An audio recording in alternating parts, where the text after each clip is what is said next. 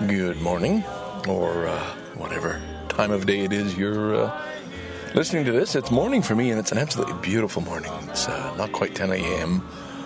on Tuesday, May 12th, and I'm here in Thompson Park. You can hear the squeaking of one of the exercise machines. There's a lady who's been working at it since I arrived here.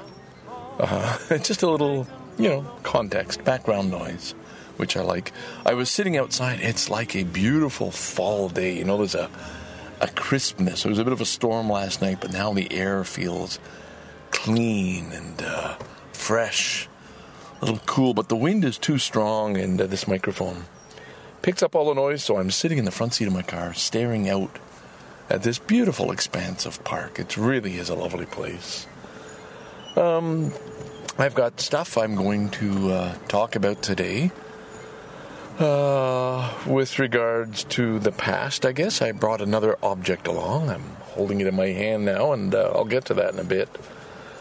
I wanted to say I went to church again Sunday, and I always enjoy the services, and I'm always surprised at how the words, the lyrics in the songs we might sing, or the prayers, the spoken word, how it resonates with me.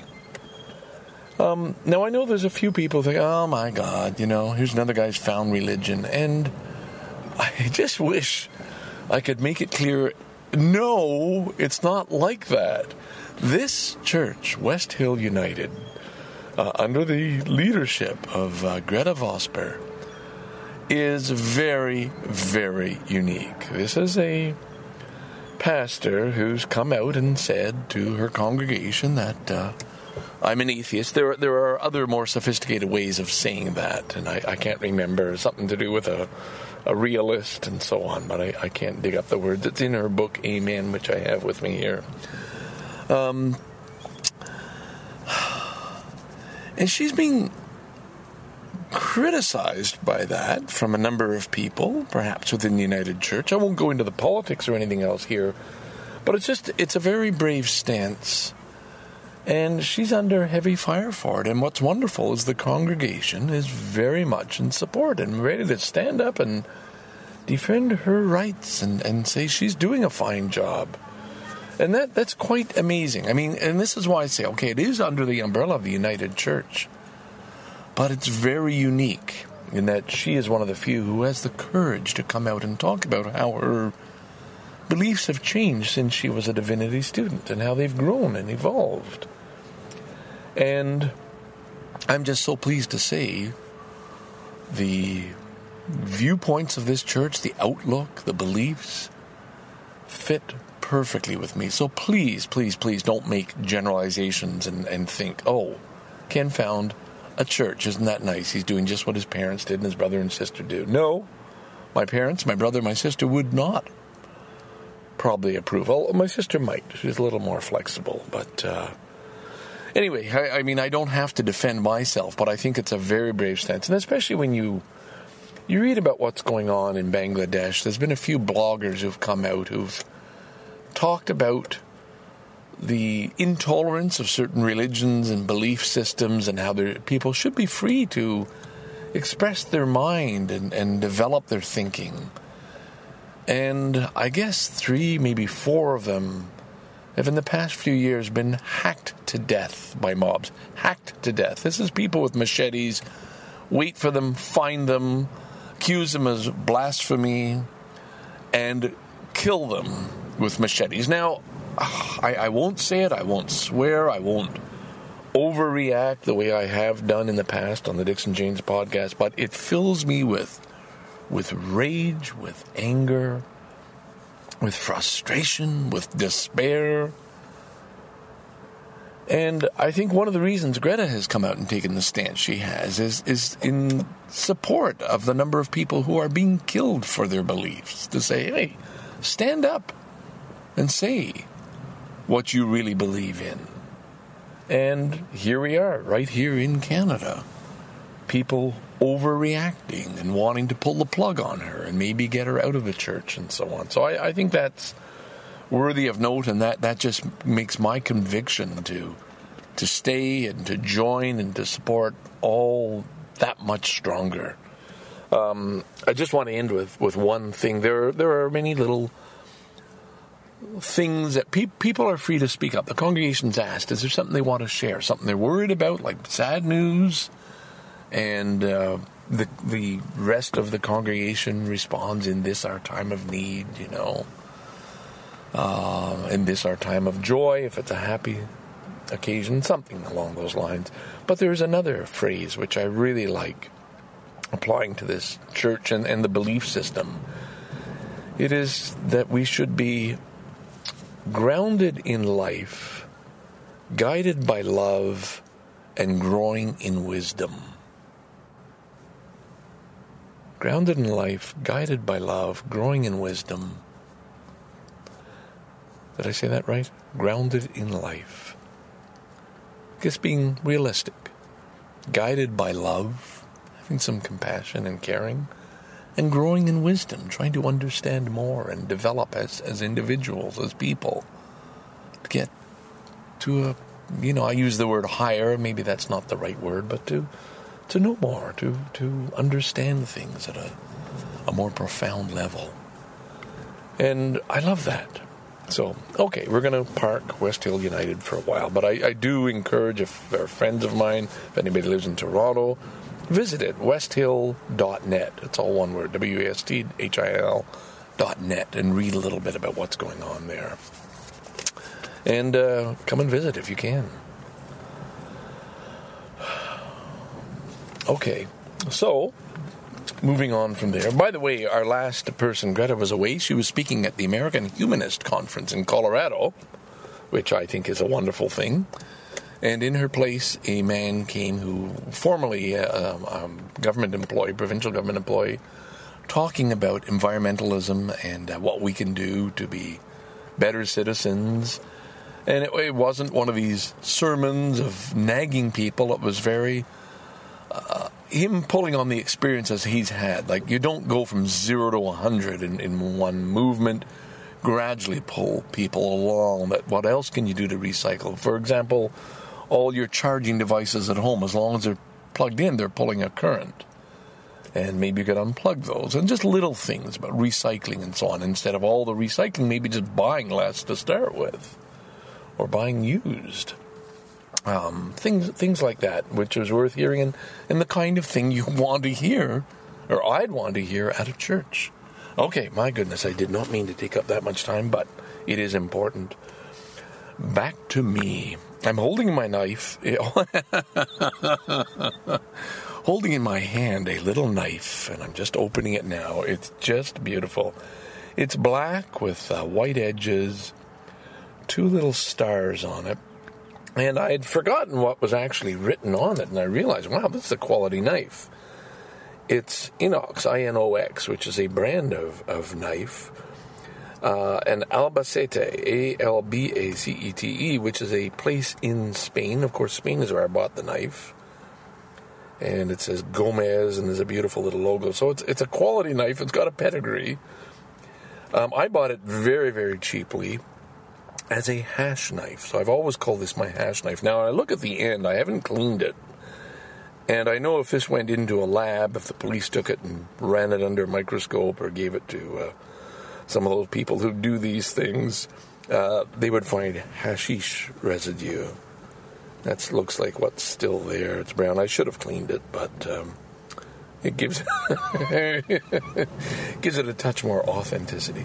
So I'm going to talk about my hash knife a little bit. Now, if you're listening to this podcast on an MP3 player, you may be able to see the photo embedded, because I embed the photo with the audio. And if you don't do that, but you just visit the blogspot.babysally.talks, you will find that image as well. I have a little special little box in a drawer in my bar in my basement, a little box where I keep my real special treasures, like a father's treasures, In fact, that's where I used to keep my switchblade knife, which I was going to be what I was going to talk about, but it's missing. somewhere else. I don't know where. So instead I thought, well, why not bring out the hash knife and talk about that a little? So I took a photo, and as I went into the box to pull out the hash knife, I said, oh, wait a minute. There's this beautiful little round leather green pouch, which was a keef pouch, keef tobacco, and I bought that in Morocco. So the knife came from Spain on my way down to Morocco. I got to Morocco, and I bought this little leather pouch, beautiful little thing, probably in the market somewhere, in just mint condition now. I mean, it was really well made, where you're supposed to keep in your keef tobacco. They would very often mix tobacco and keef, which was a milder part of the hashish. Doesn't get you quite as stoned, but it works. So you could smoke it in a hookah or something else. So I have this little leather pouch, and then with that, a little box of matches, those little wax matches from Morocco. There's a picture of a man on a horse on it. You can see that in the picture too, and some Arabic writing. Now, those date back from I was in Morocco, spent New Year's in Greece, I think. So it would have been January, February 1970. And so that goes back 1970. What are we looking at? That's 45 years ago. 45 years ago. And one more thing in the picture are some what were called worry beads. And all the hippies were buying worry beads because you'd see people. And those I bought in Greece. So the trip ended up in Greece.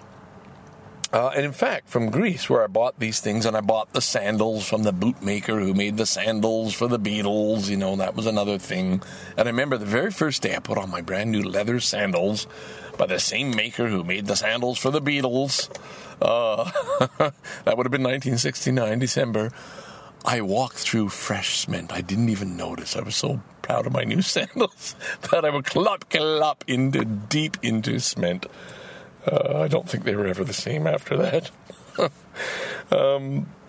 Anyway, I still have these treasures in that little box, and they're wonderful. It's part of my museum. I've talked before about I was going to do a podcast just on artifacts in the bar, and now it seems that Baby Sally and Baby Sally Talks, or what was the Baby Sally Sunday Sermons, is all morphing into one podcast of who knows what, but I hope it keeps you entertained to some degree. Now, when I came back from Europe, that trip I made in the fall of 1969, bought a one-way ticket out of Montreal to Paris for $99 on Air France, where they gave you champagne and cigarettes, and you started off, thought, wow, this is going to be fun. I came back in the spring of 1970 and resumed my job at Canadian National Railways, working in the lumber yard. But I came back with these treasures, and it gave me a cool factor. Wow. I rejoined the next fall. I was back in university. I'd just taken a year off in the middle. I'd done 2 years at Sir George Williams University, had to get out, had to leave, needed a change. Told my parents, I'm going to Europe. My parents said, well, wait till you finish university. And I knew, no, now was the time. I've got to go. I had a friend. The friend was convinced by his parents not to. And I'm just so grateful that he listened to his parents while I didn't listen to mine. And once I'd made up my mind, my father was very proud of me and very supportive, and typed out all my letters and postcards and shared them with the family. And it was truly a wonderful experience. I was writing little aerograms, all of which I still have a record of, all the letters I wrote from Spain describing my various adventures. I did not write home to tell them about the acid trip I did in Morocco, or all the hashish I was smoking there, and keef. But I shared the kind of things you could share with a family back then. Anyway, I have this beautiful, beautiful little knife. And I guess I have the feeling one of my sons might be interested in having it in the future. I don't know. It's the kind of thing I wouldn't want to be lost. I have one of those beautiful puzzle rings that, everybody, again, part of the hippie trail. You all bought a puzzle ring in Greece as well, one or two. And you learned there was a secret way of doing it. The puzzle was made up of 8 little rings, 8 little, bars. And there was only one way to weave it back together. And you had to learn that way. And, of course, what you do is you take it off your finger, dangle a little bit, it would all come apart, all hooked together, and you'd pass it to a friend, say, here, figure it out. And that was just part of the fun and the joy, sitting around stoned, working on your puzzle ring. But when we were back in Montreal, back again, I'm talking about 1970, the spring into the fall of 1970, we didn't smoke marijuana, we just had hashish, and that was the time. I may have mentioned this before, in fact, I think I did, on sort of a part of a coming out show.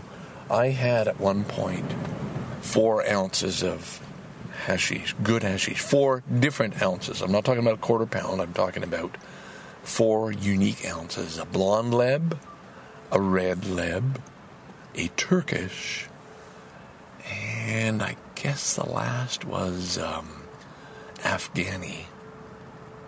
And I tell you that because this was not something you went online or went into the store and bought. This is not something that was advertised on television.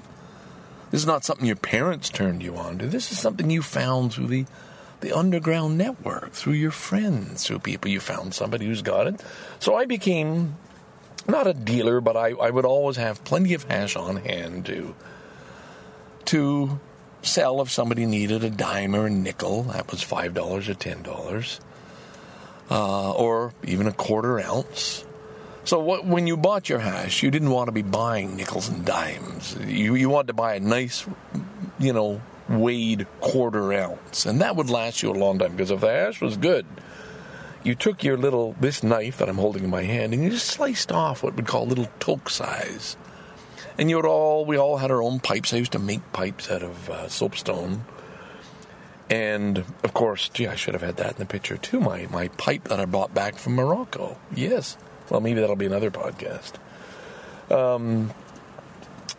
You had your little pipe, and you just put in a couple of tokes, and you held a match over that, and you just drew away, and you got nice and high. And you put on the Moody Blues or Pink Floyd or the Beatles, Abbey Road, whatever it was you wanted in the background. And you just grooved. And maybe you looked at the album cover art, 10cc or something after something else. And you just said, wow, that is so cool. And, of course, our good friend, Reginald, I'll call him the name. Well, I don't have to hide anybody's name. Glenn, my first gay friend, who I'm so proud of for being open, being out long before it was, the popular thing to do about the fact that he was gay, introducing us to his boyfriends and taking us when we eventually left Montreal in 1972 and moved to Vancouver, taking us around to all the gay clubs, which is so much fun. I, of course, dated is not the right word, had a long-term relationship with Glenn's younger sister. We lived together for quite some time, and anyway, I was a character, and I guess you heard me on the last podcast saying I missed somebody they call the Scarborough Dude. Scarborough Dude only came up in the spring of January, probably 2005. Yeah, when I was given that name. But when I think back about it, when I think back of the young man who came back from Morocco and Europe in the spring of 1970, I think I was still the Scarborough Dude back then. And friends who I was out with last Friday at the Central Cafe said, you've always been the Scarborough Dude, and you always will be. So maybe it's part of me just having to realign my history, my past, my thoughts about myself, the image I want to present myself. I'm very proud to talk about being a hash smoker back then. This is not something that, oh my God, something naughty I did. This is something, hey, that was part of our life. That's what bonded the friendships. We'd go to Glenn's place, and he had a water pipe, and we'd sit around the basement, and I'd usually be the one who'd bring out the hash and this very hash knife that I'm holding in my hand and cut off the little pieces, just slice away at a hard little block there, and put it on top, and we'd take turns drawing on that, and next thing you're into a giggling fit because Rod is doing his faces, and you look at Rod, and as you looked, Rod's face would change. And the more we laughed and engaged and interacted with Rod's changing face, the crazier the room got. And then Glenn would do something like put on his grandmother's hat from the 1930s or something, and then would just blow us away. Oh my God, because Glenn was a showman. Glenn was an entertainer. And Glenn was the one who controlled the music and turned all of us on to all this great stuff. Careful with That Axe Eugene by Pink Floyd and Ummagumma and all this other music. And you went to Glenn's, and Glenn was our pastor in those days, you know. He was the one who was getting us all excited and turned on and just having fun. And we'd be listening to a track. We had a record player, and he'd just drop that needle into the groove just perfectly. And we'd be hearing a song, and we're all going, oh, wow, this is so good. And Glenn wouldn't know what he was going to play next. And it was all up to Glenn. There couldn't be a gap. There couldn't be, I don't know, maybe this, maybe that. Glenn would just suddenly, his face would light up, and he'd go, ooh, I got it. And you just knew you were just going to believe in Glenn. Yeah, he's got it. It's going to be perfect. And he just dropped the needle into the groove, and it was perfect. And we'd all just burst into smiles, and everybody was childlike, in a state of happiness and joy. And this was all on the QT down in his basement, or in my basement, which I'd fixed up with dark lights. And, the joy of the early 1970s. I mean, I started smoking weed, I guess, first time hashish in 1967 in Wolfville, Nova Scotia. And to this day, of course, I'm still a smoker. Now I've gone high-tech. I've got a vaporizer, a very small one that I can put in a little bit of weed. I wish I had hash, but I don't. A little bit of weed and just have a couple of draws of the vapor, and I'm feeling very, very nice in a very, very beautiful, groovy state of mind. So maybe I've gone so far, I don't know if I just wanted to share that with you. I share something, the kind of things that get lost, like times get lost, memories get lost, but this was really an era, that time of people tuning in and turning on. I guess to some degree we dropped out. I'm quoting Timothy Leary here, of course. But we all got our education, and we all drew the line. Like, we knew, hey, man, nobody in our group does needles. Nobody puts a needle in their arm. Like, that's just not cool. And if you're going to take a cap or a tab, you kind of hope you know where it's coming from. Now, we didn't always do that, and there were times when we took, especially I talk about the Barstool Buddha, a good friend Harold, who I traveled the Southwest with last summer.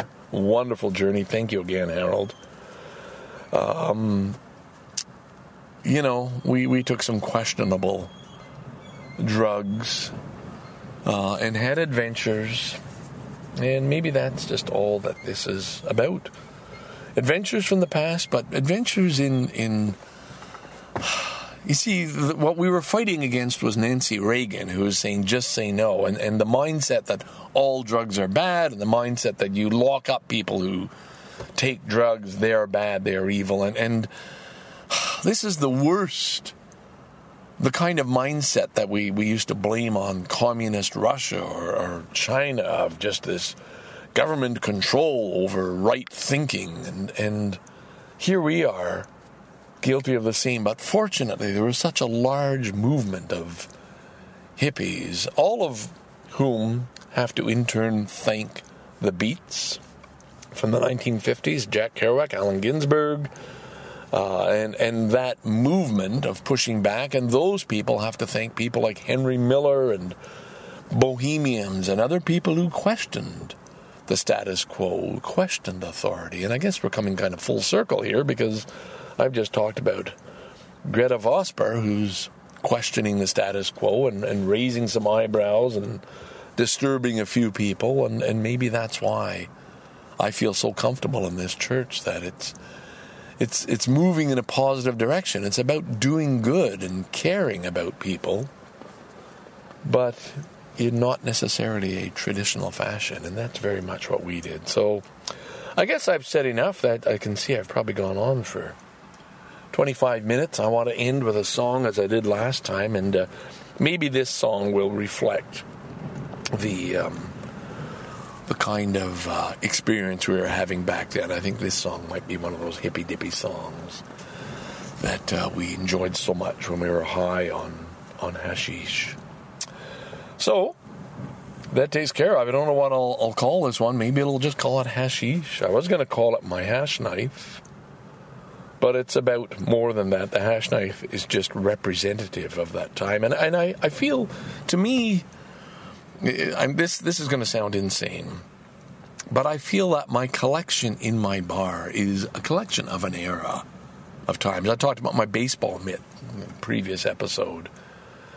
And here is my hash knife, which is a different part of me, but it's a different era, too. We've gone from 1959 to 1969, and that's what Dixon James was about, that change. That's what Baby Sally was about. What happened to Baby Sally? Well, she got turned on, you know. The war in Vietnam came up, and people started questioning their government and saying, hey, this can't be right.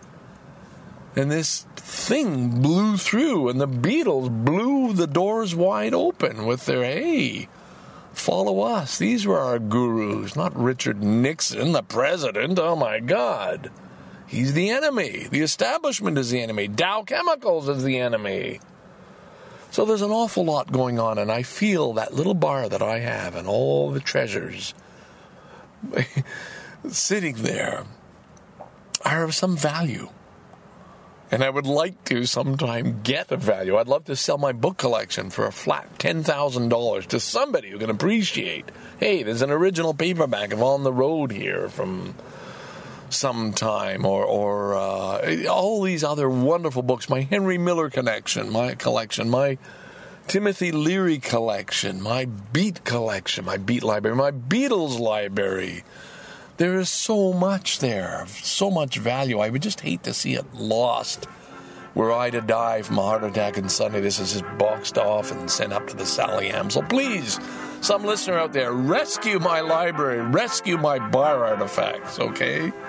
Please, in case my dear wife doesn't know what to do. I know my elder son, who's now in Australia, he'll know, but it's like when I was in Europe traveling and my parents moved out of their house in Lachine, my dad threw away, probably rightfully so from his perspective, my entire Playboy collection. And that dated back from 1965. Those were some classics there, and it's a shame that got lost, but hey, he did save my car collection, my car and driver, and my road and track. I still have all those buried in the basement bar. So all is not lost. Oh, my God. Sorry, over time. But you can tell how excited I am and how good I feel about this. And I hope you've enjoyed, well, touching, listening in on some of these memories with me. I almost said Scarborough Dude signing out. No, close. It is Ken, but I guess the Scarborough Dude is deep within me. Bye for now, and I'll get back to you next week.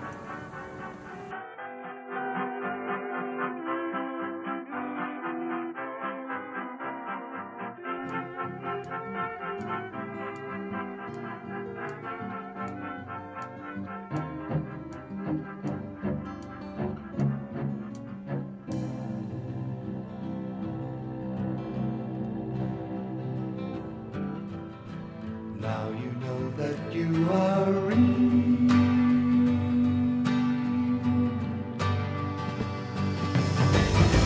Show your friends that you and me belong to the same world, turned on to the same word. Have you heard? That you are free.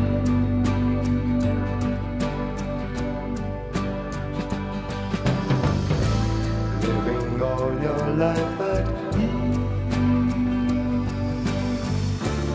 Each day has its own ways.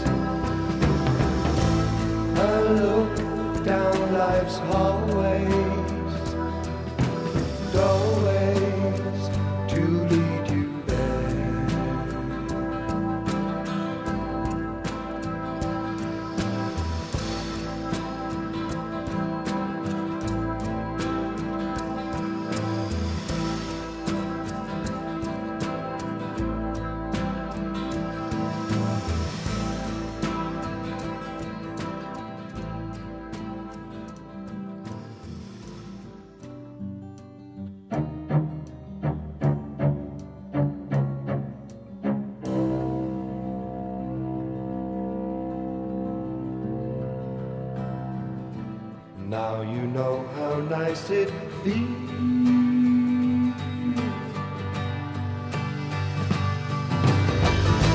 Scatter good seed in the field.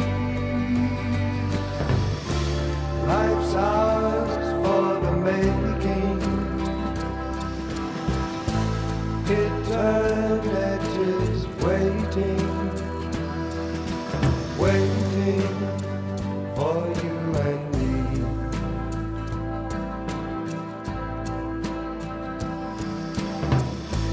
Now you know that you are real.